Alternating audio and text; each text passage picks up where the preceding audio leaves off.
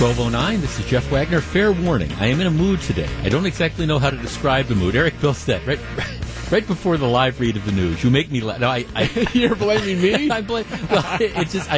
Okay, during the newscast.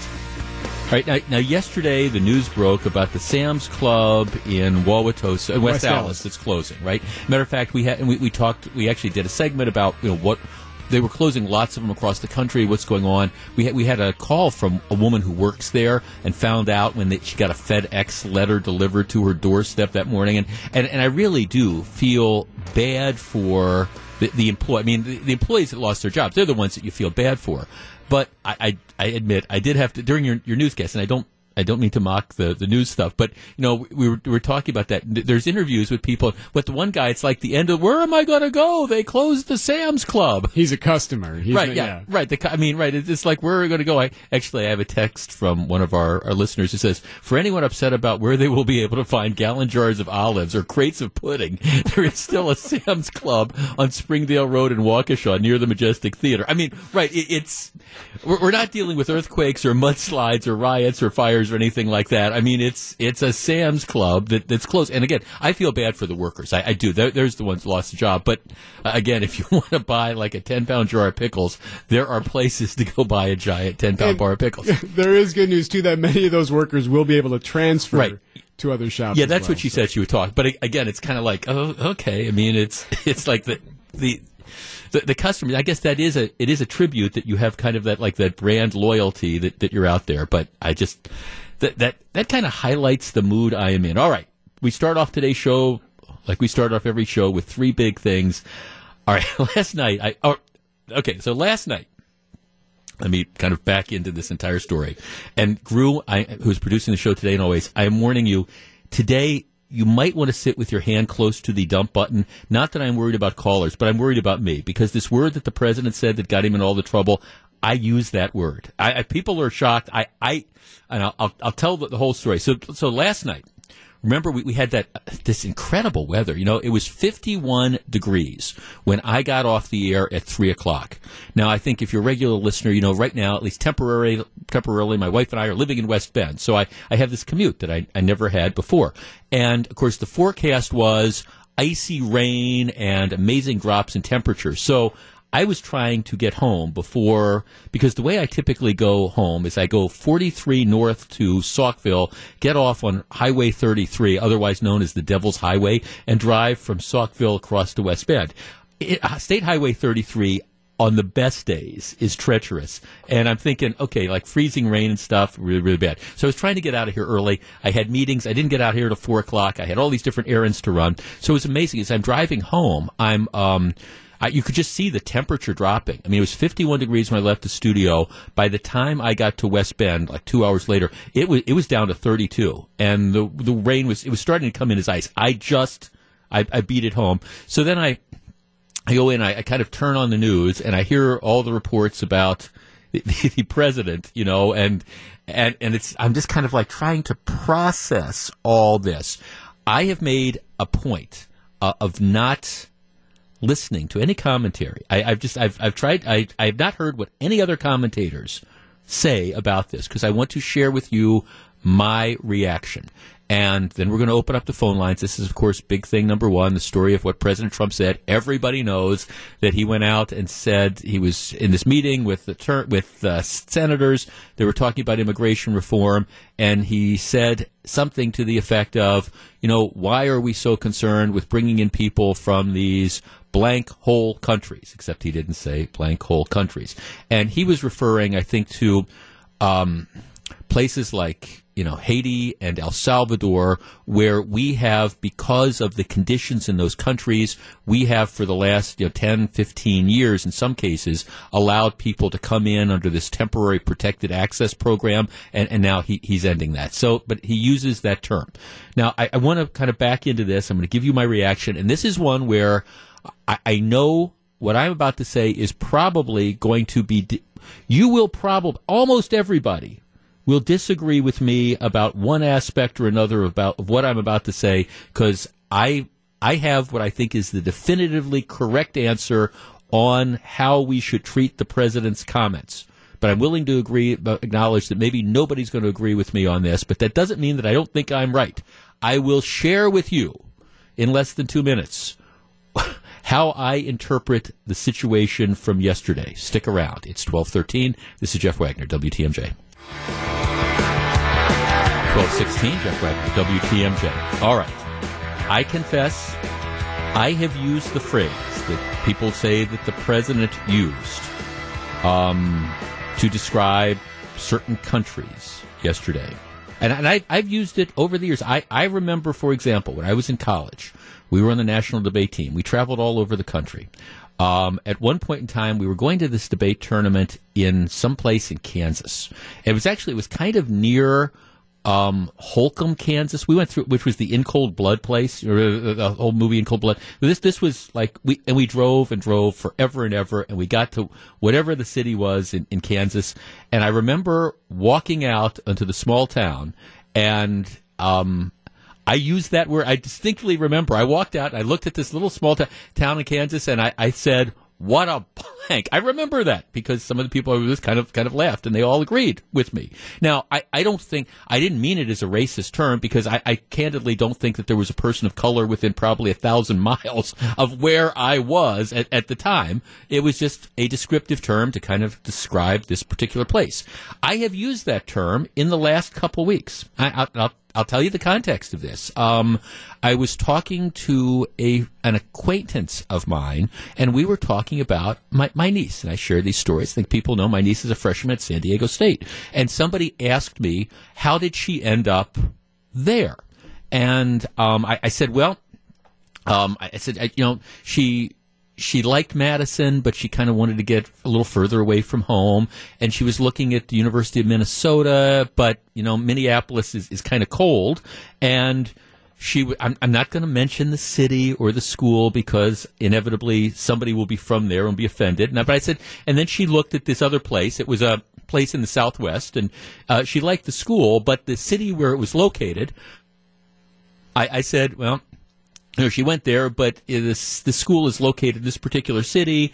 And I said, and this fill-in-the-blank city is, and then I used that word. And actually, the person I was talking to laughed and said, yeah, I've been there for business a couple times. It is. And then they used that word. And I said, then she looked at San Diego, and it was all over because you got San Diego. So, I admit I have used that phrase. I have never thought it was an inherently racist term.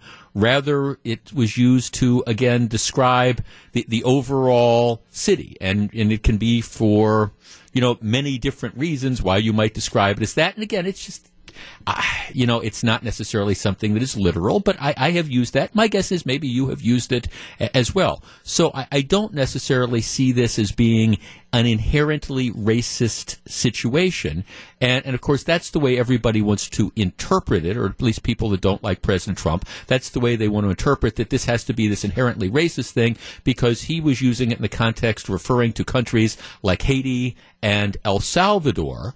But of course, these countries, I'm not going to use that term, but let's face it. These countries, the reason why this was coming up in the immigration context was that these are countries that because of conditions in the countries, earthquakes, civil unrest, or whatever, have been part of this program where you have large numbers of people that have been allowed to come into this country for a temporary purpose because of the conditions in that country. So they are clearly countries that are challenged and things like that. So he uses this term. He could have, I guess, said, why are we spending so much time worried about immigration from some of these, fill in a blank, different types of countries. He uses that pejorative term, and then everybody says it's racist. I don't know that I consider that term to be inherently racist as opposed to, a description. So that's the people want to play the race card, and of course, because it's Donald Trump, we want to go to that route.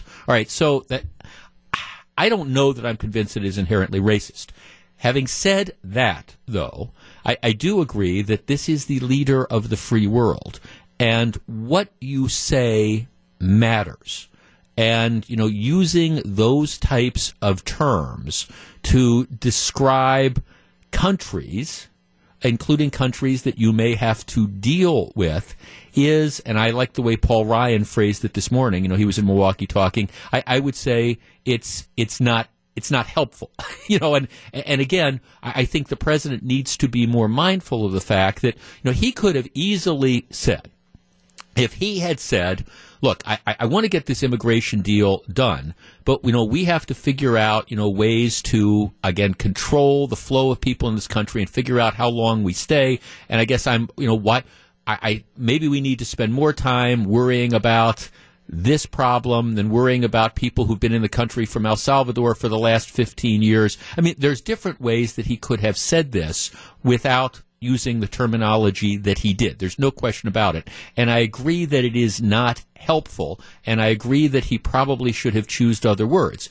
At the same time, I mean, is this now the whole story? Is this means Donald Trump is inherently racist? This is more evidence of that. And I think that is an overreaction as well. 414-799-1620. That is the Accunet Mortgage talk and text line.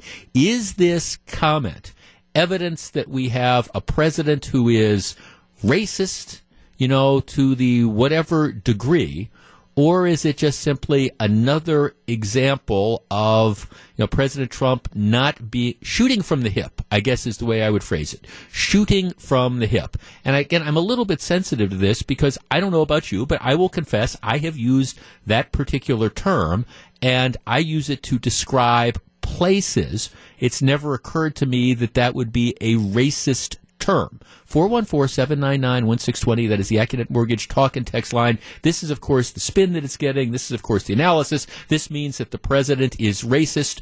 Is that what this means, or is this being blown out of proportion?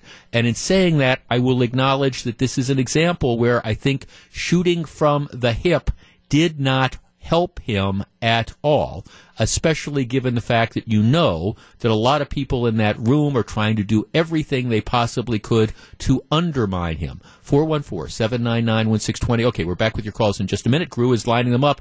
Is this an inherently racist term? Is this evidence that the president is racist, or is it just evidence that, sometimes he speaks without thinking through the full implications of what he's saying? 1223, we're back with your calls in less than 2 minutes. Please hold on. 1223, Jeff Wagner, WTMJ. 1225, Jeff Wagner, WTMJ. Roger texts and how many calls. Racist or not, presidents shouldn't be talking like that. The man has no class. And I don't disagree with that. I don't. At the same time, let's not be naive. Presidents Lyndon Johnson, used profanity. What's the phrase from Christmas Story? He worked in profanity the way artists work in oils. Bill Clinton had a very, very foul mouth. Joe Biden had a very foul mouth. Barack Obama had a foul mouth. But what would happen is the stuff that they said in private stayed in private. In this particular case, because it's Donald Trump, well, it ends up being public. And again, I'm not defending the language. I want to talk about this association, that the idea that this automatically means that he is racist. 414-799-1620. Let's start with, Brian in Mequon. Brian, you're first. Good afternoon. Hey, good afternoon. What do you think? I don't know. My thoughts are this. I mean, obviously, we'd like him to zip his lips sometimes. I think he speaks before he thinks. But I think part of that is he's not politically correct, and he doesn't mind offending people sometimes. But I think the way he looks at things through a business spectrum sometimes, I think he'd like to bring the best and the brightest here. If he's going to look to hire somebody at one of his companies, or in the past, if he wanted to, he's not going to look to hire somebody with a GED. He's going to look for somebody with a business degree from Harvard. Mm-hmm. And I think in his heart of hearts, I think he wants to do what's best for the United States. And the end result, he looks and says, well, what are these people bringing to the table for us? Why are we saving the world all the time?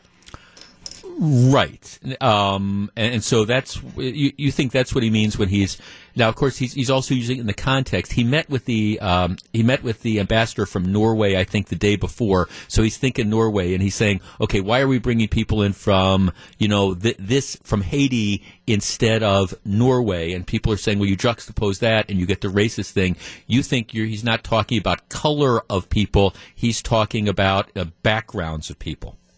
Or the quality and what they're bringing to the table. But the other part of that is, too, I mean, if he would have said third world country, if he would have said countries like this, they would have twisted and turned it to racist anyway. I don't think, no matter what he would have said, it would have been taken wrong. Thanks for the call. I appreciate it. 414-799-1620. Katie in Mequon. Katie, you're on 620 WTMJ. Hello. Hi, Jeff. You just touched on it, and I wanted to bring it up. I think that the juxtaposition of those countries against Norway is what implies an element, not necessarily all, but an element of racism to his comments. The other, for me, bigger concern is okay. So me standing in Emporia, Kansas, coming out and saying, "Boy, what a blank." That in that context, people wouldn't assume that to be racist. But if I said, "Boy," I don't know, fill in the blank. Boy, Detroit compared to Emporia, Kansas it's that juxtaposition is what you're saying. Yes, I think that is what creates that element of racism. And again, just to take it a step further, the bigger concern I have is the fact that he has to ask the question at all. He's referring to troubled, impoverished, damaged countries, and to ask why we would welcome those people in versus a country like Norway. The fact he has to ask that question is just incredibly alarming to me. Alarming or racist or both? More alarming than racist, okay. But both. Okay, fair enough. No, because you can also make that precise argument that you just made, which is it shouldn't matter where people are coming from, and he shouldn't care about the quote unquote quality of the immigrants. What does it matter if it's people who are, skilled scientists who are coming from one country versus people who are fleeing the results of, earthquakes in El Salvador or whatever. And I think that's a fair issue. The question is, does it have racial overtones? Because when you're talking about Norway, you're talking about a country that's probably all, or if not almost all, if not all white, versus a country like Haiti, for example, that probably is almost all black, if not entirely. All right, we're going to continue the conversation right there. Was this an inherently racist comment, or was it just, I don't know, a cavalier remark that, while perhaps inappropriate, is being blown out of proportion? If you're on the line, please hold on. It's 12:36. Jeff Wagner, WTMJ. The Bucks entertain Steph Curry, Kevin Durant, and the defending champion Warriors in their only visit to Milwaukee this season. Ted Davis and Dennis Krause begin our Buckshots coverage at 6:40 tonight here on WTMJ. I do admit, as I heard about this story last night, I'm just, on the one hand, I'm kind of processing it, and I'm shaking my head because it isn't whatever the president intended. And I don't know that I'm convinced at all that this was as racist as people are making it seem, as somebody who has used that term in the past and acknowledges it. And I've never even thought of it in a racial type of context. I've thought of it as describing a particular location. I have been into towns that were exclusively white. You couldn't find a minority person for 400 miles, and I've thought of the town in that particular, terminology. I do understand context is important, but regardless of what the intent was, I am shaking my head thinking, all right, this is just another distraction. And when you are the president of the United States, you need to think about what you say. And it's one thing to be a big-time developer and to be, talking to your minions. You probably have a flexibility and a freedom to use language and terms that you don't as the President of the United States. I do think there's somewhat of a double standard, because my guess is that Bill Clinton and Barack Obama and certainly Joe Biden, said things like this all the time, maybe not quite in this context, but they used, expletives and they used charged terms, but it never got brought up because people kept it quiet. That's not defending, Trump's use of the term, though, because it creates whatever his intent was. Now, this is going to be the story for the next 3 or 4 days. Is the president racist? Lisa in Mequon. Lisa, you're on WTMJ. Hello. Hi there, Jeff. What do you think? I think your processing of this term might be headed in the wrong direction. If you use any descriptive term, a pejorative term, it's fine. It has no bearing on racism whatsoever. However, right. So again, me standing in in the little town in Kansas looking around and saying, boy, what a blank. That's not an inherently racist term. Okay, all right. Of course it's not. It's apples and oranges, I believe. So if you look at what he said, and we don't actually have a direct quote, right? But the quote we do have, which is not direct, is that the people from these asshole countries. So, as being a linguist, I like to know that people is the subject of the discussion, and countries is the object, and the subject trumps the object, and which carries more meaning. And so he is actually talking about the people. Oh, I see. The people, not the subject. So are we over? And I guess I'm looking at again the summaries of the quotations that you're saying too, and I guess you're seeing that. Are we perhaps overthinking it? Do you think that's what he meant, or was it again this just sloppy use of language? Well, it is sloppy use of language. It's sloppy use of. Why wouldn't you use that term in that context, regardless? Because it's created all these problems. That term, Jeff, and it's that term is not inherently racist unless you use it in a racist context. However, we do have situations of overlay where he has shown himself to be a racist. So, for example, Haiti and Africa. We didn't see a direct quote on this, but it has been said that he said that Haitians all have AIDS and Africans all live in huts. Yeah. So it's, if he shows himself to be this, we have to believe it. Mm-hmm. And I'm believing it, and I'm very fearful. Well, I mean, the one thing that we definitely agree on, Lisa, is that he created a problem for himself by using that term. Whether it is reflective of what's in his heart or not, it is. I'm just kind of shaking my head, saying, "Why would you say that in a room full of people that you know a good portion of them are very, very hostile to you, and you know that they're going to turn around or run around, and the first thing they're going to do is find a microphone and say, "You're not going to believe what the president just said." Yes, the short answer is because he's a racist. He's showing us who he is. Let's believe him. Got it. Thanks for the perspective. I appreciate it. Well, and again, what she's doing is, and I mean, she's looking at, she says, okay, the quotation that is being reported, and again, there's not a tape of this, and he denies that he said it, I guess.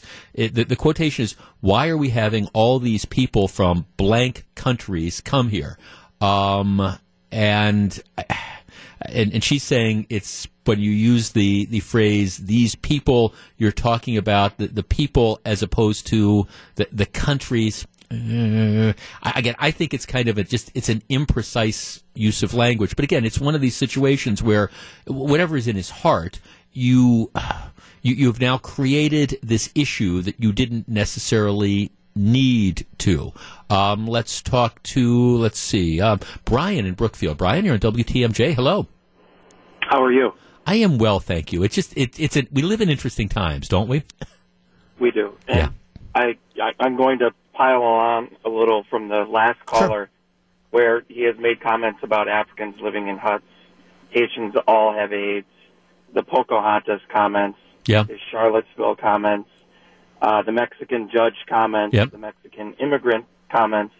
So he has a clear pattern of racism. And it's undeniable. You look at the body of work of someone, not just one comment. So if it was just this comment, what you're saying is, okay, maybe you can understand imprecise or whatever, but you think looking at the track record over the last year and a half, it's clear this is just the way the guy thinks. Absolutely. 100%. Okay, thanks for calling. I mean, again, and people are going to have to decide for themselves. It's just, again, it's a distraction. See, and that's why I go back to how I started the segment. I do agree with Paul Ryan that regardless of whether you are a Trump supporter or not, these are the types of things that aren't helpful. And I think that's a fair way to describe it if we're trying to move on what is a very real problem in this country, which is dealing with the issues of immigration. If you're a regular listener to this program, one of the things I talk about all the time is how I think we have to enforce the immigration laws that we have now, but I do think we need to take a broader look at where we're going with immigration, because you can't deport 11 million people that are in this country illegally. Let's talk to Chuck in Madison. Chuck, you're on WTMJ. Hello. Good afternoon, Jeff. Nice to talk to you. What do you think? I have no problem with the term. I use it all the time, often to refer to a bar. Right. It's instead of saying a dive bar, you say, "Hey, this bar I went to on Friday night is a real fill in the blank." I've said that too. Yes. Yep. And I agree with the other callers about the context and saying, we'd rather have more people from Norway, which are white people, versus Haiti, which are brown people. I agree with you too, and he had these people in the room, and he really blew it up. Now Dick Durbin is challenging him, saying he said it, and Dick Durbin was one of the people in the room, and he really lost an opportunity to lead and maybe get something done. But now it's totally been diverted to this stupid discussion, and I do believe he brings it on himself. He reminds me some of the people I grew up with, just who said racist things and really were good people, and they didn't even realize they were saying it. Well, it's part of a continuing problem, and we talk about this with the tweets. And I always make I make the argument, Chuck, that I think in some respects you've got to with Trump you've got to try to separate style from substance. And I think the substance of some of the stuff that's done is great, but it is the style, or it is the incessant use of tweets that gets us completely and totally off message. So you're right. Instead of discussing today, the merits of an immigration bill, and how do we keep the dreamers in, and do you need to tie that into building money to try and enhance border security? We're talking about, we're talking about, what we're talking about today. Yeah, that's the frustrating thing for me as well. I don't know what's in the man's heart, but you do wish that he would be more careful in how he expresses himself, because at best it is a distraction. At worst, it's evidence that he is a racist, none of which helps us try to get things accomplished in this country.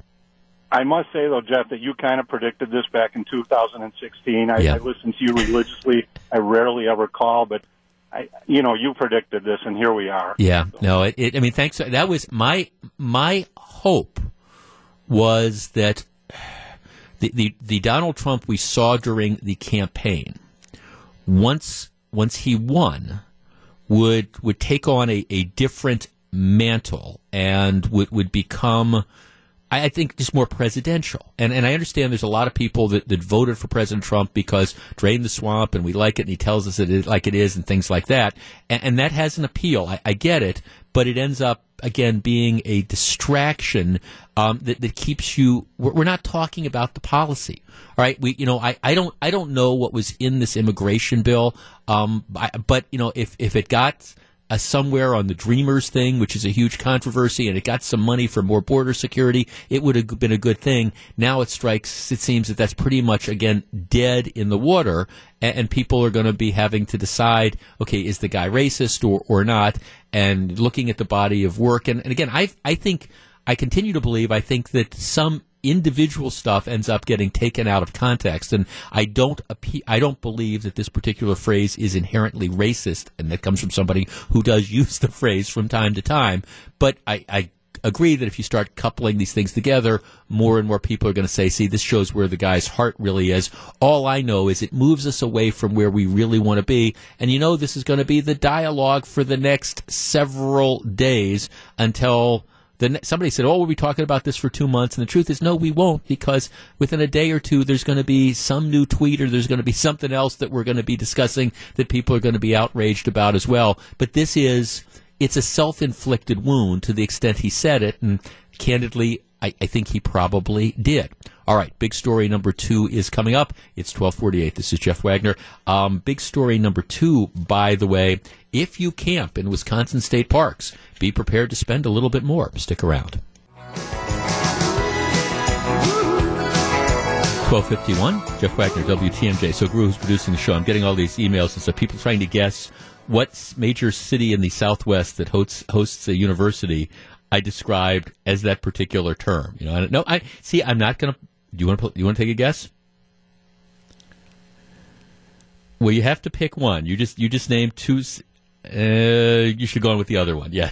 but you should have gone with the other. You said Reno. No, I would. You said Reno, and then you said another one. No, Reno I was not including in that. But yes, you got it in a second. But now see, I would say that. But if I mentioned that, inevitably there would be somebody from that city who would become very, very offended, and they'd call up and they'd say, "How dare you describe this particular? How dare anybody from Milwaukee use that term to describe people from whatever that city is?" And then I'm down that track of being accused of being a racist, or I don't even know what I don't even know what the ethnic makeup of is that particular city. I just know every time I've been there, if I had, one word, 2 syllables to, describe that place, it would be that one.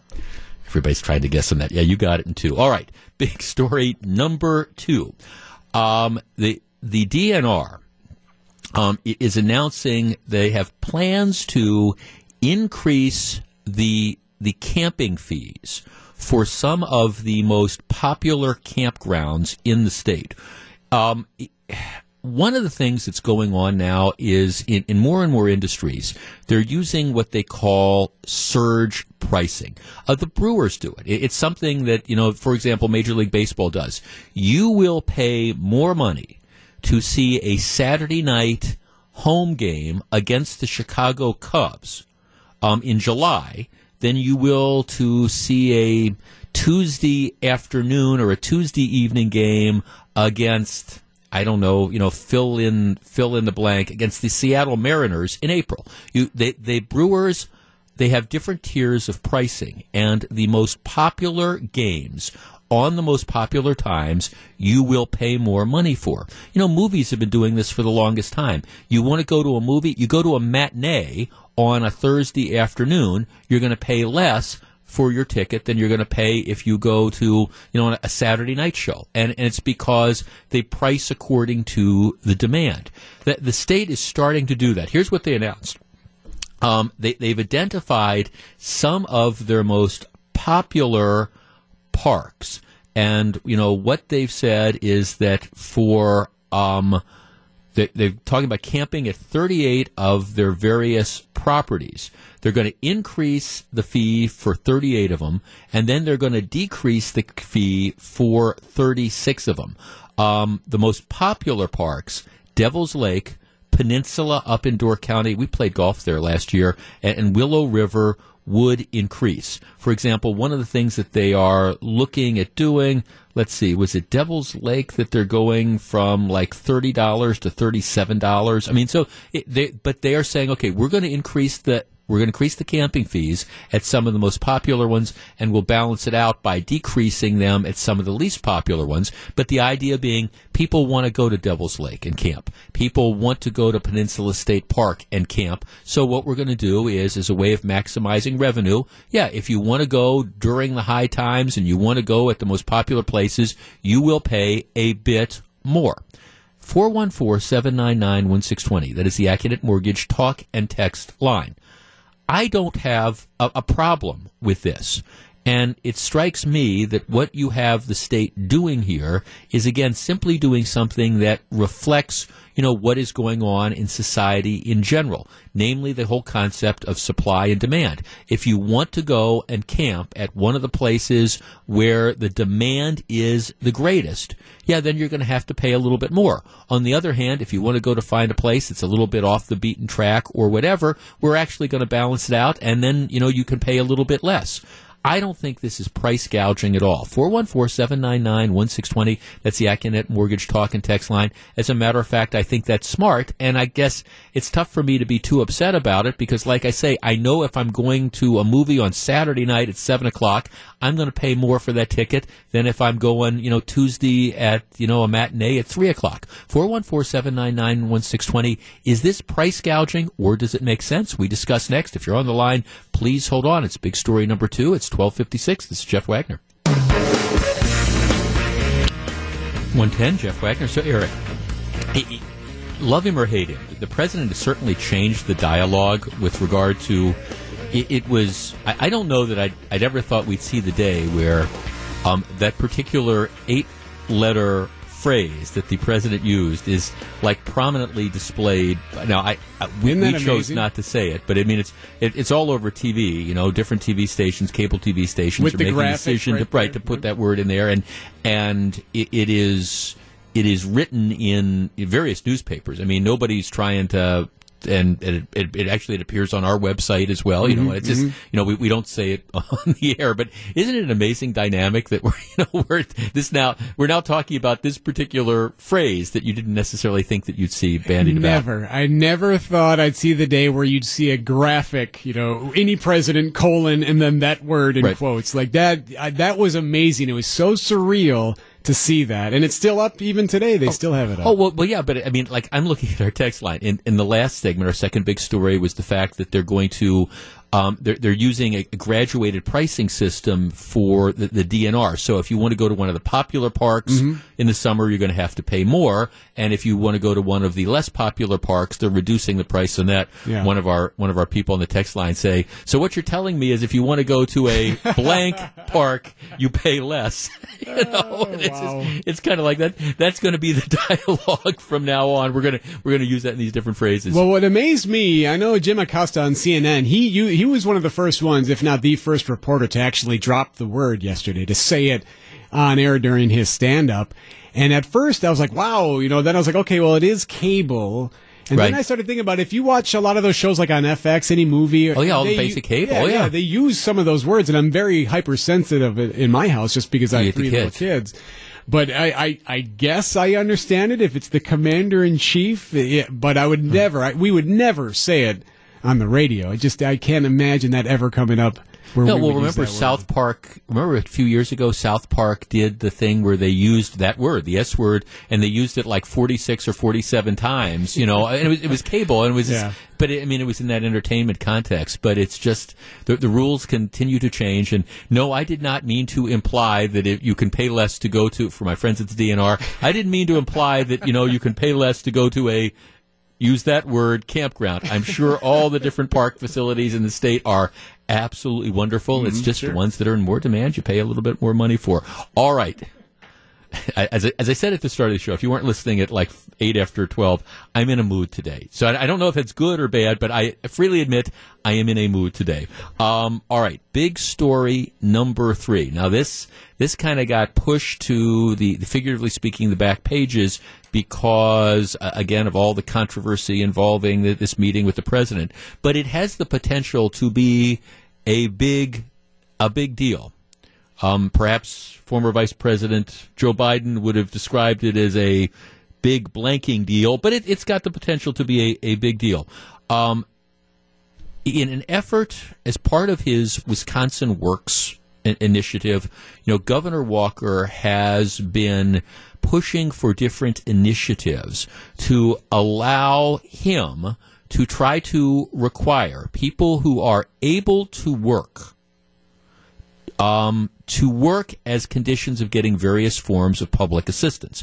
What happens, of course, is because a lot of those programs, even though perhaps administered by the state, depend on federal money, you need to get federal waivers to do these things. And under the Obama administration, there was little or no interest in trying to, give program waivers to, allow states to experiment with more ideas to try to get people, actually working.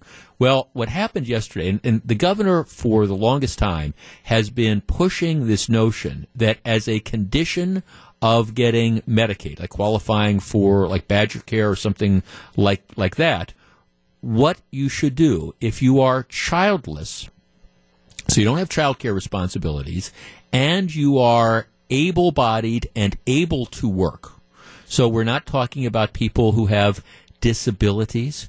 We're not talking about the elderly, but this is really targeted at people 19 to 49. And believe me, I'm not implying that you're elderly if you're over 50, but it's targeted at people 19 to 49. And what the governor has been wanting is that as a condition of staying on Medicaid, what you need to do is you need to be working. And so his proposal was essentially that you limit the ability of people to stay on Medicaid to 48 months unless they are meeting the work requirement. The time that you are working or participating in job training, that doesn't count against that 48-month period. He was never able to do that under the Obama administration because the Obama administration wouldn't give waivers. The Trump administration yesterday indicated that they are open to this, and the Trump administration is saying that they will approve waivers that put in work requirements as long as you exclude pregnant women, the disabled, the elderly, and you have to make allowances for recipients who are undergoing treatment for substance abuse. But otherwise, the idea would be that you have to work to qualify for these programs, especially for a long period of time. Our numbers, 414-799-1620. That is the Accident Mortgage Talk and Text line. Now, of course, you've got a number of the usual suspects who are out there saying, oh, this is the war on the poor, this is just terrible. I could not disagree more. The truth of the matter is that the quickest avenue out of dependency is employment.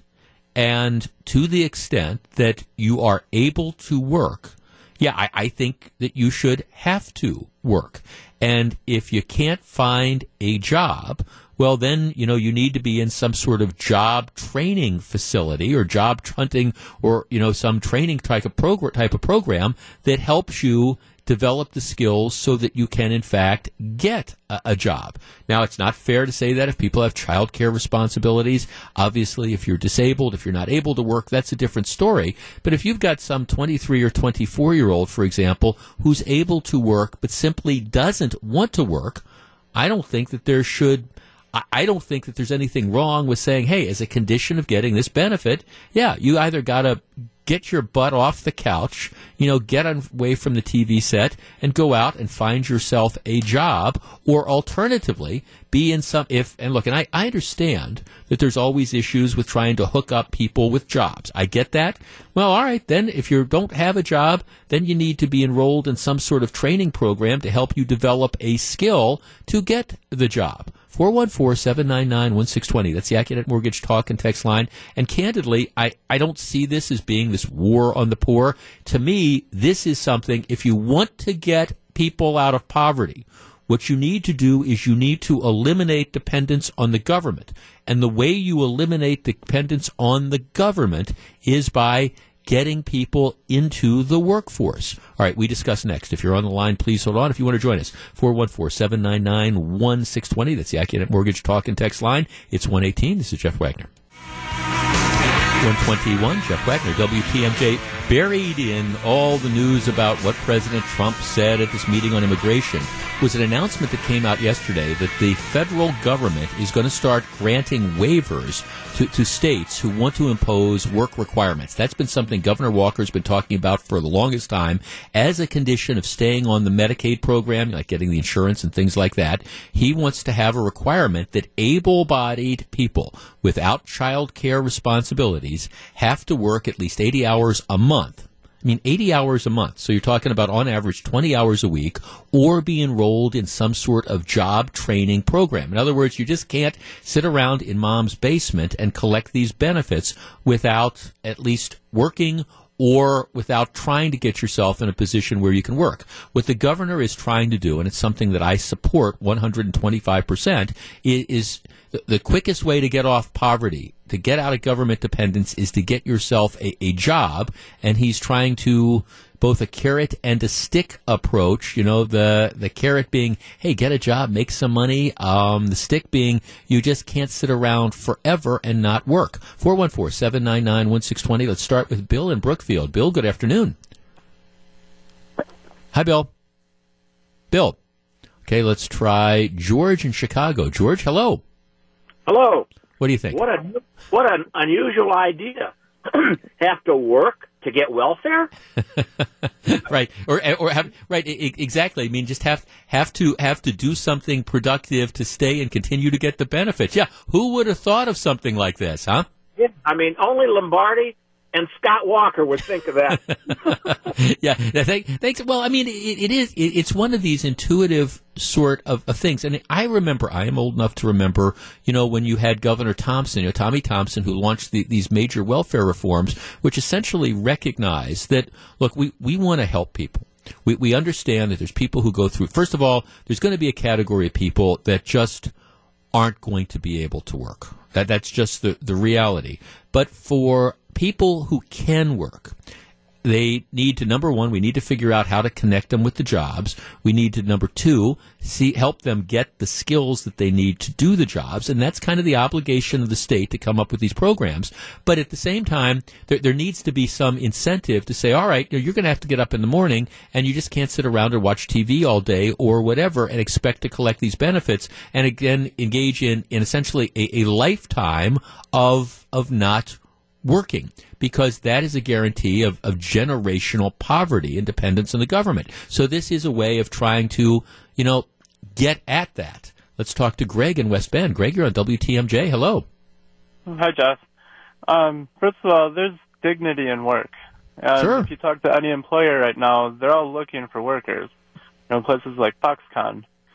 Right, and I think that's going to be one of the things, not just necessarily in Foxconn, but all the businesses that are going to, grow up around Foxconn supporting it. Yeah, they're going to need people, absolutely. And furthermore, there are tax breaks for child care, so that's not really an excuse either. I mean, there's no reason people shouldn't be working. Yeah, well, but that's even off the table, because if you're responsible for child care, this requirement doesn't apply to you. But it does apply to the 24-year-old guy who is able to work but chooses not to. Well, okay, if you want the Medicaid benefits, you got to get off your butt, you got to get away from the TV, and you got to go get yourself a job. And I don't have a problem with that. Yeah, no, thanks. I mean, I just don't. This is, now, again, you have to make exceptions. And I think the Trump administration was correct, and the Walker administration picked up on this as well. If somebody's in drug treatment, okay, this doesn't apply to them. You want to help them get straight. If somebody's disabled, all right, if they've got the child care responsibilities that we talked about, that's all well and good. But I think, and then, of course, the requirement is, and this is going to be where the metal meets the meat, there's got to be jobs. And that's, I will concede, that is where this breaks down. If you have able-bodied people who, after going through the job training, aren't able to find jobs, well, then you got to reassess it. Because then if you got somebody saying, hey, I'm out there, I can't find any work. I can't find any work in the area where I live, and I've been trying and I've been looking, and, I'm getting frustrated with this, and you're going to pull my ability to get the insurance programs, and that's not fair because I'm out there looking. If that's a real problem, well, then you got to reassess this. Now, I know one of the things, and I remember I've talked about this with the governor on multiple occasions on this show. I mean, one of the things he said is, look, we've got the jobs.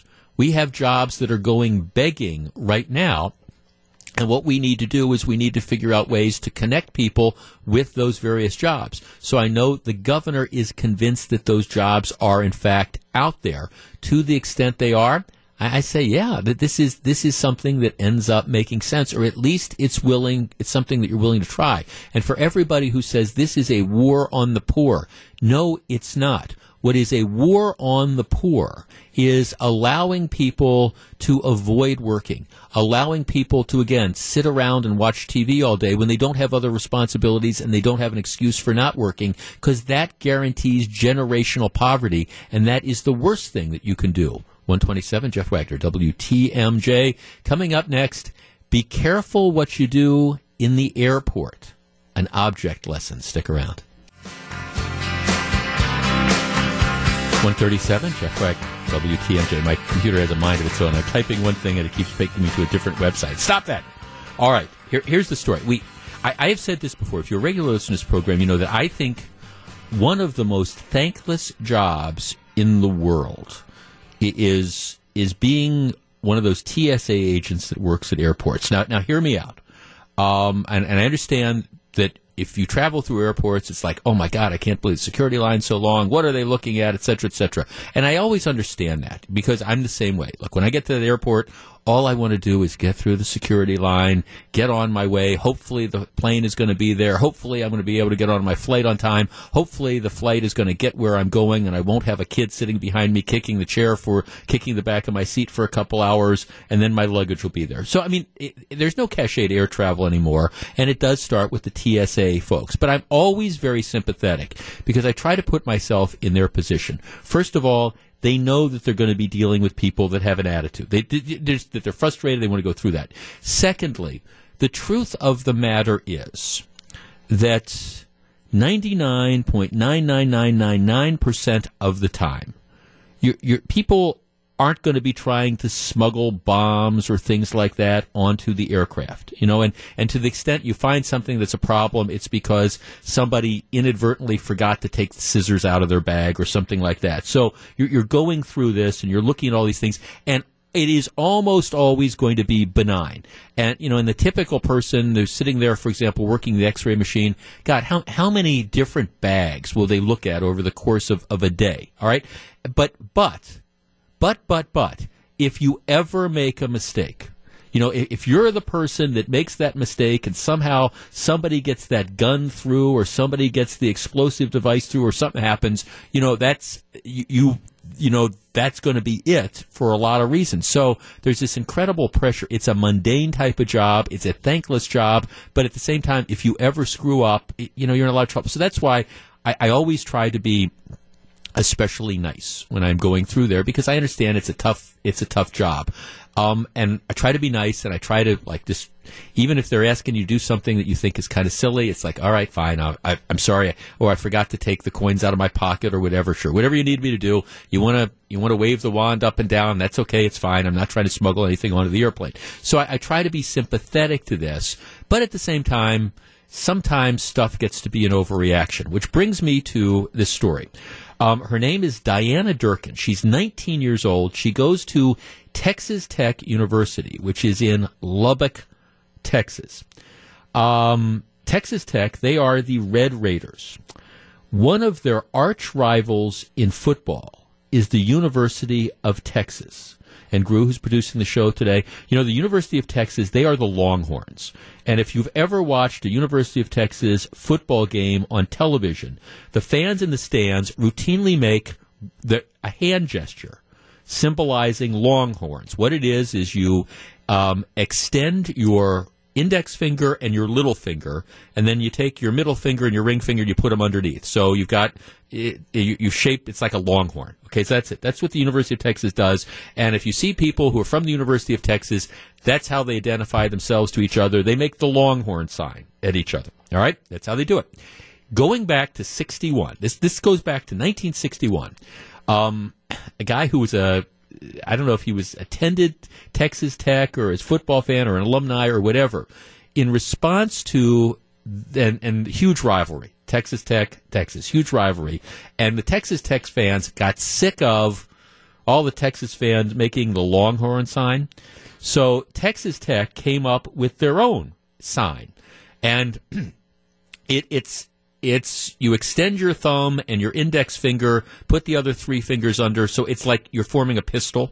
That's it. And then you go around and you and you kind of pump your thumb up and down as if you're shooting the pistol.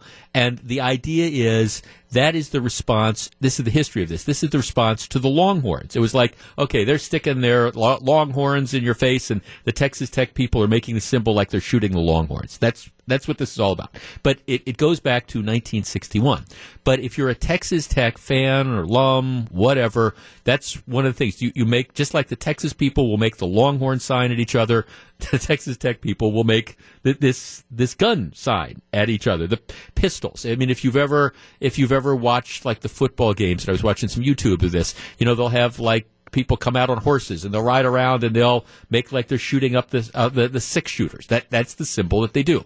All right. So the other day, about a week ago, there's this gal. She attends Texas Tech. She's in the line at the Houston airport getting ready to get on a plane. But she's in the security line, so she's going through there. And she looks ahead of her in the security line, and she sees that there's a guy who's wearing a Texas Tech sweatshirt. All right? So he's a Red Raider, she's a Red Raider, and she wants to say hi. So what she does is she makes this gun salute at the guy who's ahead of her in the TSA line. You know, she makes the gun salute at him.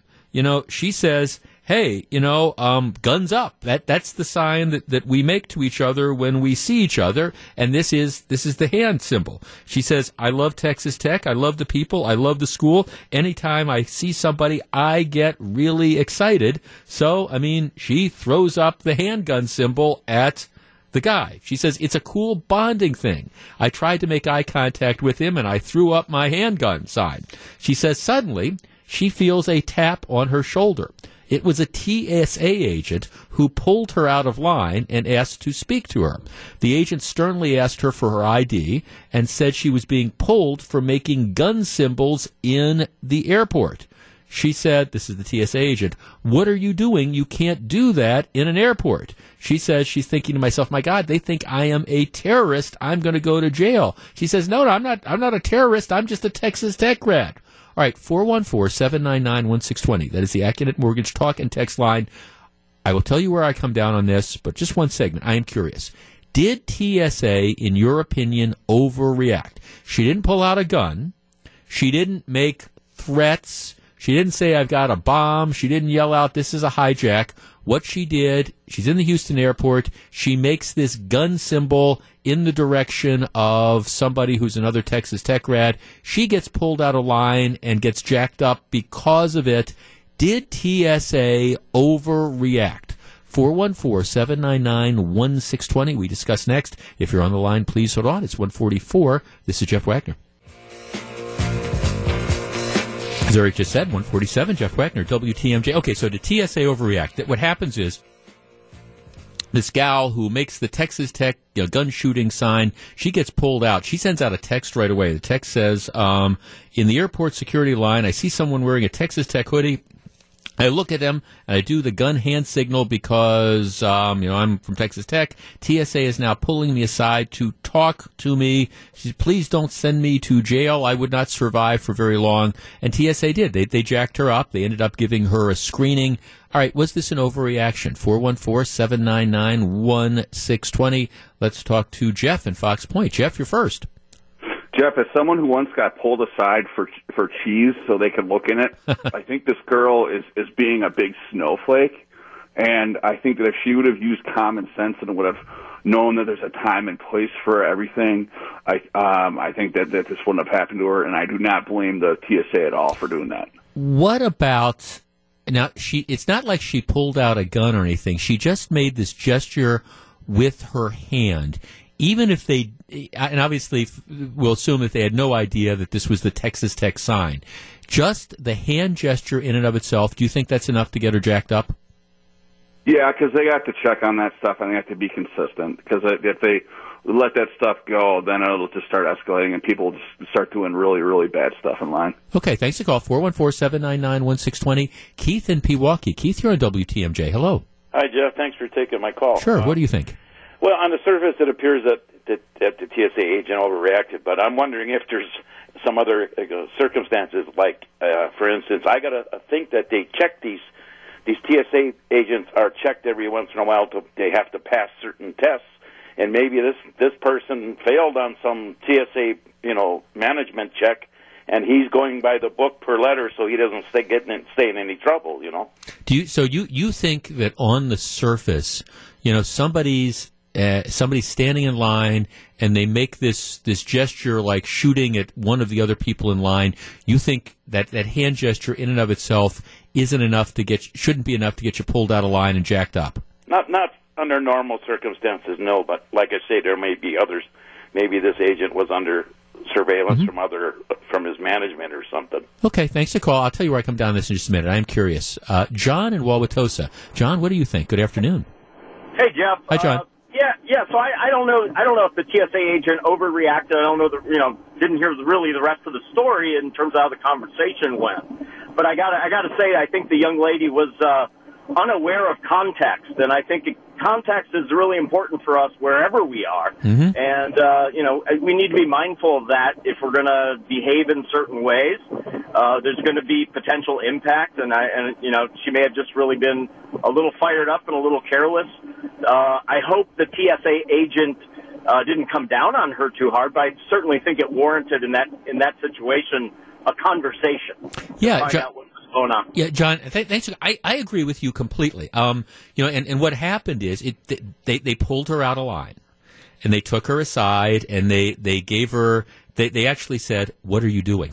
And she said, "Oh my God!" And she said, "Oh, this is just the hook 'em horn sign." And they wanded her. They asked her about what she was doing, and then they let her go. And the truth is, I think that is exactly the right way to handle it. What this woman did, I understand, and I understand she's not a terrorist, but that's why I kind of go back to where I started this conversation about what a thankless job that the TSA has. Imagine a different scenario. As a matter of fact, one of our texters kind of hits on this. Imagine, she's doing this, okay. Now that we know the context of it, it is an innocuous gesture.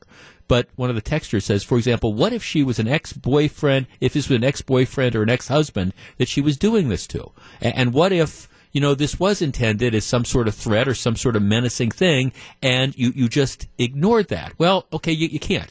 I think in this case, TSA, now, I think they handled it appropriately. It's sort of like, again, if I'm in the TSA line and I'm looking ahead and I see my buddy, Jack, I don't yell out, "Hi, Jack." You just don't do that at airports. I mean, you don't. That's a dumb sort of thing to do in the context. I'm not a terrorist.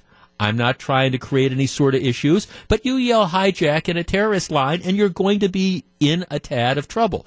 This is what I think the same thing is. She makes just now, if they had recommended criminal charges, or if they had said, we're not letting you on the airplane or whatever, I would have had a different take on this. But when you do something like that, and that's why, I cut the TSA agent some slack because I'm trying to sit there thinking, okay, you're looking at a million different bags, you're watching all these people go through, and you have this woman who's, smiling, but she's making this gun sign at somebody who doesn't know what she's doing. Well, okay, yes, that to me warrants, again, one of these inquiries, at least to find it's out. And once you determine that she's harmless and she's not carrying a gun and this is what she was doing, you kind of say, okay, fine. And my guess is perhaps this young woman has learned that, moving forward, maybe you're best to kind of keep your hands by your side or in your pockets until you get through the security checkpoint and get on the plane.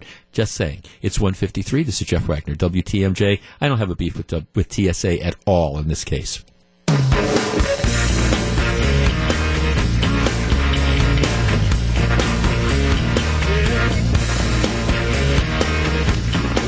209. This is Jeff Wagner. So glad to have you with us. I'm off on Monday. The good folks at the Scripps Corporation give us Martin Luther King Jr.'s birthday. It is a paid holiday for us, and so interestingly also it's also there's basketball on. And I'll leave it. It is interesting. Dr. King's birthday. We close the schools and we have basketball games. I'll let people figure out whether there's an irony of that or not. But we have a Bucks game. Bucks play, I think, at 12:30. Our coverage starts or something. So I'm off on Monday. It would have been a very short show anyways. I'll be back on Tuesday. And it is interesting. I hope people have an opportunity. I was watching a movie the other night, Hidden Figures, which is now making the rounds of the pay cable things, the HBO. It was just it might have been the best movie I saw last year. And it just, it just documents the sort of the civil rights struggle, and it's a particular time, it focuses on African American women who are, and the roles they played at NASA, before John Glenn first orbited the Earth. And it's one of the best movies I've seen, and it really does hit on so many different levels, the struggles that persons of color had at a particular time. And it's one of those things when you look at what some people had to put up with, and then you look at how sometimes, while there still is very real racism in this world, in this country that needs to be addressed, you understand what some people went through, and then you look at how some people try to, play the race card as a weapon, and just watch some of these stories and look what people had to deal with, especially not that long ago. All right. I am a non-smoker. I've really never smoked. And I know a number of people who did smoke. I don't think I know anybody right now who still smokes cigarettes. Everybody I know who smoked recognized it wasn't good for them and quit years and years ago. One of the things you can always tell, though, is you can tell who is a smoker. Now, grew way before your time. We had a guy who worked here for kind of a cup of coffee. He didn't work here for very long, but he was a multiple pack of cigarette smoker a day. And I'm trying to phrase this nicely, because he was a nice enough guy, but he stunk. I mean, his clothes reeked of cigarette smoke to the point that you could always tell when he was in, at least in our AM programming areas, because you'd be sitting there working and all of a sudden the overriding smell of, secondhand cigarette smoke would permeate. You'd say, oh, so-and-so is here. And nice enough guy, but he reeked of cigarette smoke. If you have ever sat in the car, you get in a car of somebody who's a regular cigarette smoker, and you can tell, because the car stinks. I mean, it just does. And that's why, for example, for so many hotels nowadays, they've got the smokers' rooms and they've got the non-smoking rooms, and they're really militant about that. And there's big fines if you end up, if you smoke in a non-smoking room, there's big fines and there's consequences, because what inevitably happens is somebody who is a non-smoker, gets into that room next and they can tell that you smoked, and then they complain and it ends up being a big deal. And one of the things that I have found is some of the most violent, and I don't mean violent as opposed to, meaning go out and punch people out, but some of the most violent as in aggressive and aggrieved, people when it comes to smoking are people who are reformed smokers or people who grew up in houses where mom and dad smoked, and they just have these violent reactions to it. You can also, if you smoke in a residence, it permeates. It gets into the fabric of the house. It gets into the furniture. It gets into the paint. It gets into that. You can walk in and you can tell if there's a smoker in a house. That's just the reality. Maybe there's a couple exceptions, but as a general rule, you can tell that. In addition, if you live in an apartment, for example, you can tell a lot of times if there's a smoker in the apartment door next door, because, it gets, it'll get through the wall, or it'll get through the doorway, or things like that. Now, this is kind of a long way of leading into the story. Last year, the government, the federal HUD, Housing and Urban Development, announced that they were going to forbid cigarettes, cigars, pipes, and hookahs from being smoked in all living units, all indoor common areas, all administrative offices, and all outdoor areas within 25 feet of housing units. And they announced that would apply to all public housing throughout the United States, and that included thousands of households in Wisconsin. Now, the kicker to that, though, was that the states had until, actually this spring, to put that in effect. So this ruling has been out there for a while, but it didn't, at least people had an opportunity to kind of ease into this rule. The rule announced was back in 2016, but it's not until this spring that it goes into effect. But now, we are at the point where very, very shortly, actually no later than July 31st, this rule is going to go into effect, and people who live in public housing are not going to be allowed to smoke. There is an undercurrent of a problem here. Now, Wisconsin, they're starting to offer free quit smoking classes for public housing residents in Wisconsin, because you're not going to have a choice after the next couple months. But that isn't stopping the controversy from going away. Namely, the question is, are we discriminating against people who are in public housing by saying that they are not allowed to smoke cigarettes in their units? I mean, I own a house. If I want to smoke in my house, I'm allowed to smoke in my house. My wife would kick my tail, but I am allowed to smoke in my house. The federal government isn't saying I can't smoke in my house. If you live in a condo complex, well, depending on the rules of the condo, the government isn't telling you can't smoke there. Now, the condo association might have rules, but that would be the private association. It's not the government telling you that you can't smoke. Are we discriminating against low-income people by saying if you're in public housing, we're not going to let you smoke? 414-799-1620. That is the Acunet Mortgage talk and text line. I'll tell you where I come down on this in just a second. But how do you feel? Are we going too far by saying if you're in public housing, if you're in the federally subsidized housing, we're going to put a restriction on you that we don't put on, I don't know, somebody who lives in a mansion in River Hills? 414-799-1620. Is this going too far? We discuss next. It's 2:17. This is Jeff Wagner, WTMJ. 2:20, Jeff Wagner, WTMJ. All right. At the end of July, rule goes into effect that says if you are living in federally subsidized public housing, and that applies to thousands of people in the state of Wisconsin, you are not going to be allowed to smoke. State of Wisconsin is getting ready to offer quit smoking classes to public housing residents. I want to talk about the larger issue. Are we discriminating against the poor by implementing a rule like this? Carol in Milwaukee. Carol, you're on WTMJ. Good afternoon. Hi. Hi, Carol. I think it's a fair rule simply because I've seen a lot of people that are in government housing and, get help with food, etc. But then they're smoking $10 pack of cigarettes like every day. Yeah, I must have about a half dozen people who've sent me texts making that same point. If you can't afford to pay rent, maybe you shouldn't. Maybe you can't afford to smoke. But again, we don't. We don't put limits on that. For example, if somebody is collecting food stamps, the food share program, we don't let them allow them to use the food stamps to buy cigarettes. But we don't say, as a condition of getting food stamps, you can't smoke. We just say you have to find the money somewhere else. Right.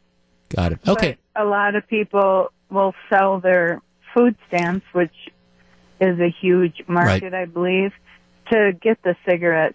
I just think that if you are, getting help, then that should be also, there's no way you could control that and go check everyone that's not smoking. Right. Well, but thanks. I don't think, I think we're paying for people to smoke cigarettes while they live in pay rent of $300. Well, thanks. You see, I agree with you. I think, first of all, let's start with the premise that smoking is not good for you. And I think smokers and non-smokers, we could all agree with that. And it's one of those that if you're living in my place, you're going to play by my rules. We put let's go back to our food stamp discussion. We put restrictions on food stamps. We say you can't use food stamps to buy booze, for example. We make that as a policy decision. I don't think this is unreasonable given the health consequences. And keep in mind, like I say, it doesn't just necessarily affect the person who's the smoker. Let's say you've got that person living next door to you in the public housing facility and they're allergic or they're the non-smoker. It affects them as well. And this is one of those deals where I guess if you want to smoke in your residence, well, all right, try to figure out a way to get yourself in a situation where you're out of the publicly subsidized housing. 414-799-1620. Dan in Milwaukee. Dan, you're on WTMJ. Dan. Yes, sir. Hi, go ahead. You're on the air. Yeah, I think it is okay that they can ban smoking in public housing. Times have changed. We're in an era where you can't smoke any place. Yeah. This is you're living someplace that does not belong to you. I don't mean that loosely, but it's just right. No, you're a renter. Right. You're a renter. Exactly, and that's I think. I'm sorry, Dan. I didn't mean to cut you. I think you're right. It is perfectly, I think, all right for example, as a landlord to say, all right, I'm renting facilities, but this is a non-smoking facility. So if you want to rent this place, okay, you know, we don't have pets, or we have pets. We don't allow smoking because I'm making the policy decision.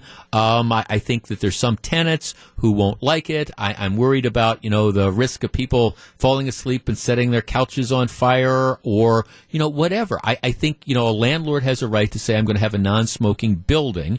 And I think the government has a right to say, okay, we're going to have public housing in this case, you know, be non-smoking. Pat in Sheboygan. Pat, you're on WTMJ. Hello. You stole my thunder. Oops. Okay, great minds think alike, my friend. I think as a landlord, you have a right to do what you want with your own building. You know, I mean, if you want to rent that place from me, I think you have to abide by my rules. And if I say I don't want no smoking in it, that's the way it is. Right. Now, in this case, we, being we the taxpayers, we the U.S. government, you know, we're kind of the landlords. And I think that's the rule. And to me, again, this is a rule that makes sense. And if you don't want to follow it, well, okay, find some other place to live, right? That's right. We're not forcing them to live there. There's a lot of other opportunities out there for them to live. If they want to work, go in a smoking place, go find it. Does the rule make sense to you? I mean, does it make sense to say non-smoking? Absolutely. I'm a non-smoker, and I have a problem with going into, like you said, a house or a hotel room or whatever that people don't smoke in, and it bothers me. You know, I don't like the smell. I don't like it being on their clothes. Even walking into the room and coming out, you know, my wife would say, "Man, you were smoking." Somebody that was smoking.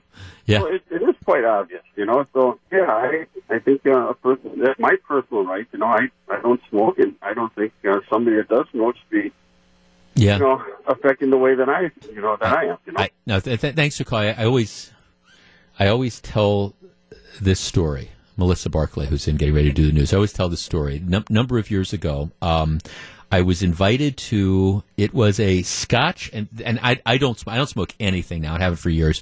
But I was invited to this Scotch and cigar dinner.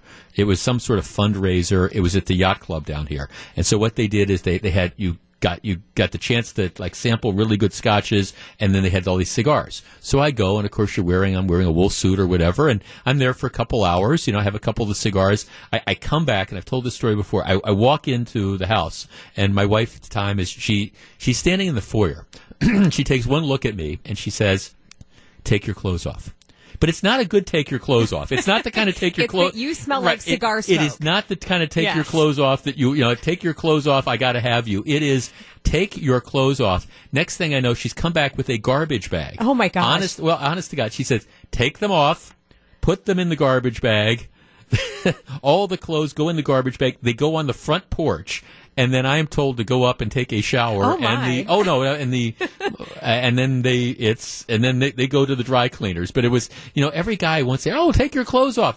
No, this was not that kind of good. Take your clothes off. Right? And of course, you don't notice it. You know, you're in this room where everybody's smoking cigars and stuff, and you don't recognize that you reek. And like I will concede that the next morning I went out and kind of like, you know, with my tail between my legs, get ready to go take this stuff, and I open up the garbage bag. I go, oh, you wow. could definitely smell it then. It was not an undeserved take your clothes off, but I just always think about that. All right, we got Pop Culture Corner coming up in just a couple minutes. It is 2:28. This is Jeff Wagner. 2:35. Jeff Wagner, WTMJ. It is interesting. Talkers Magazine, which is sort of it is to my industry what, I don't know, Variety might be to the film industry, and they come out on a daily basis with things, and actually does a very, very good job, and it's a regular read for me. They've got several pieces about how the dynamic has changed, and again, we spent 45 minutes in the first hour of the program talking about the word that President Trump supposedly used in connection with immigrants, and how on a lot of cable, that word is not a word that you would say, you know, on broadcast television or over-the-air radio, and yet a lot of the cable channels are doing it, and a number of newspapers who, under normal circumstances, would never print that word, are in fact printing the word. You know, I don't know if technically in context it would be an FCC violation, but I mean, I don't want to find out one way or the other. I mean, we just made a simple decision that you could discuss it without having to use that phrase. Everybody knows what the phrase is, but it's an interesting piece about how different broadcast outlets are wrestling with that, and how the dynamic has really changed. That a word that would not be reported, would not be typically spelled out or said, is now being done so in a routine fashion. And again, it's the whole issue of where does the First Amendment come in, and typically what is the context. But again, it's like with so many things with President Trump, it's just kind of changed the overall narrative, because I will tell you, 2 years ago, I would not have necessarily dreamed that you'd be spending 45 minutes talking about the use of a word like that, and is it racist in the context of the president? That's story number one. Story number two, this is just out in the Wall Street Journal. Trump lawyer arranged $130,000 payment for adult film stars' silence. Now, this is kind of a dicey story because it's been around before, but here's how the Wall Street Journal is reporting it.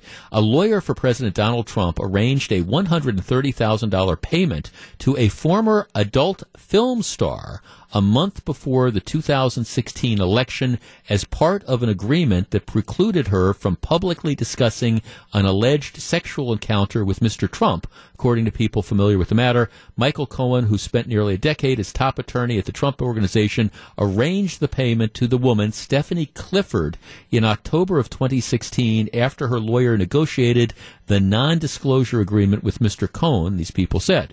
Ms. Clifford, whose stage name is Stormy Daniels, of course it is, has previously alleged the encounter with Mr. Trump took place after they met at a July 2006, so this goes back a number of years, celebrity golf tournament in Lake Tahoe. These people said Mr. Trump married Melania Trump in 2005, and it goes on and says the Trump campaign denies this and all. But this will be if you're wondering what kind of story could push the president's use of that particular word off the front pages by Sunday. And remember, some people say this is going to be going on for months. No, I told you this story wasn't going to last for months because it was going to be replaced by another story. And if you're wondering what could push, did the president use that particular word and was it racist off the front pages, it would be a story alleging that he paid hush money to a porn star named Stormy Daniels. That would be that kind of story.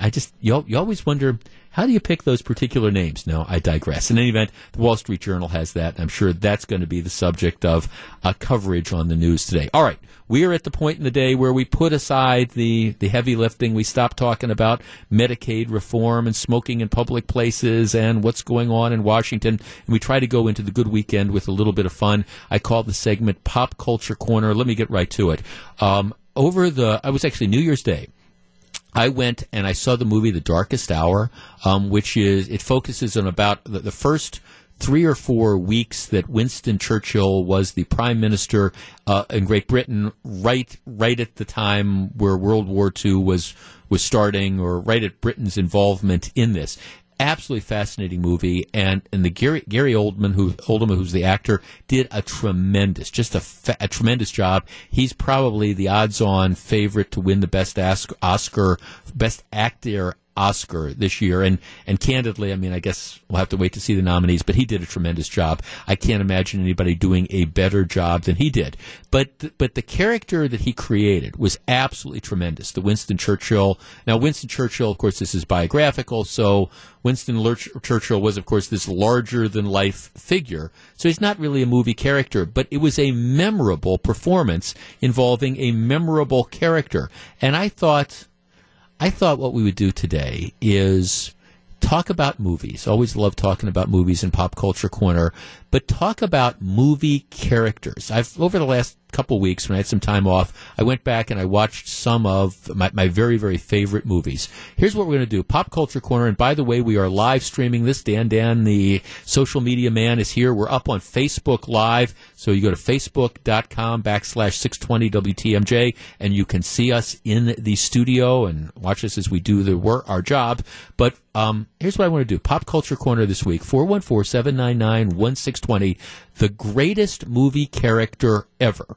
Could be a starring role, could be a supporting role, could be male, could be female, could be, a a real-life drama, could be a Churchill character, could be a fictional character. But when you think about movies, the greatest movie character ever created could be from a romantic comedy, could be from a drama, could be from a horror movie, that one character that comes to your mind. And what I always advise people, first of all, is please call early because I want to get to as many calls as I possibly can, but also go with your first instincts. When I say that, the best character ever, most memorable character, what's the one that pops into your mind? We're back to discuss. And again, you can follow us on Facebook Live. It's facebook.com/620 WTMJ 242. Jeff Wagner, WTMJ.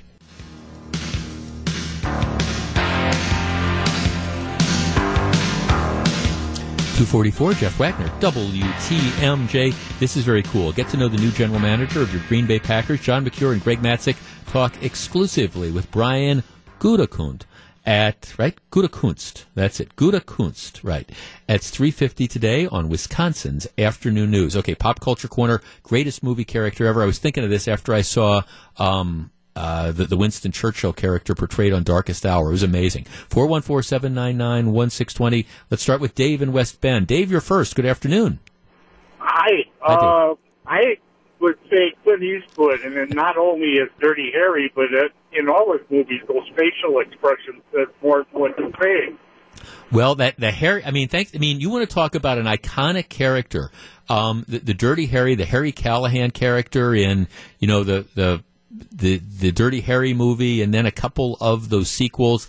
I mean, yeah, he was the face of a certain part of the 1970s. No question about it. 414-799-1620. I love Clint Eastwood movies. Let's talk to Russell in Brookfield. Russell, good afternoon. It's The Godfather. Oh, Marlon Brando's character, right? What was better than him? I mean, and he had every face of that movie. He had the loving grandfather, and yet he had this cold-blooded murderer or killer or whatever, and he just, whatever needed to take place at that particular time, he was in control, he was in command, he gave the orders, he was it. The interesting thing about that too is they had to fight to get Marlon Brando that role. I mean, a lot of the studio executives didn't think, Marlon Brando's career was kind of in a tailspin, and he had a reputation of being a problem, and they really had to fight to get him that role, and that ended up certainly being the dominant role of his career. Now, thanks to God, I think you can make an argument that Vito Corleone character is perhaps the most recognizable character ever. Let me throw another one out there. And he's only in a handful of scenes, but, I mean, think about the Hannibal Lecter character in Silence of the Lambs. He's only in about 5 or 6 scenes in that entire movie. But, you say Silence of the Lambs, and everybody recognizes and remembers that. Let's talk to Mark in Whitewater. Mark, you're on WTMJ. Hello. Hey, Jeff. Hi, Mark. Rick Blaine. Humphrey Bogart in Casablanca.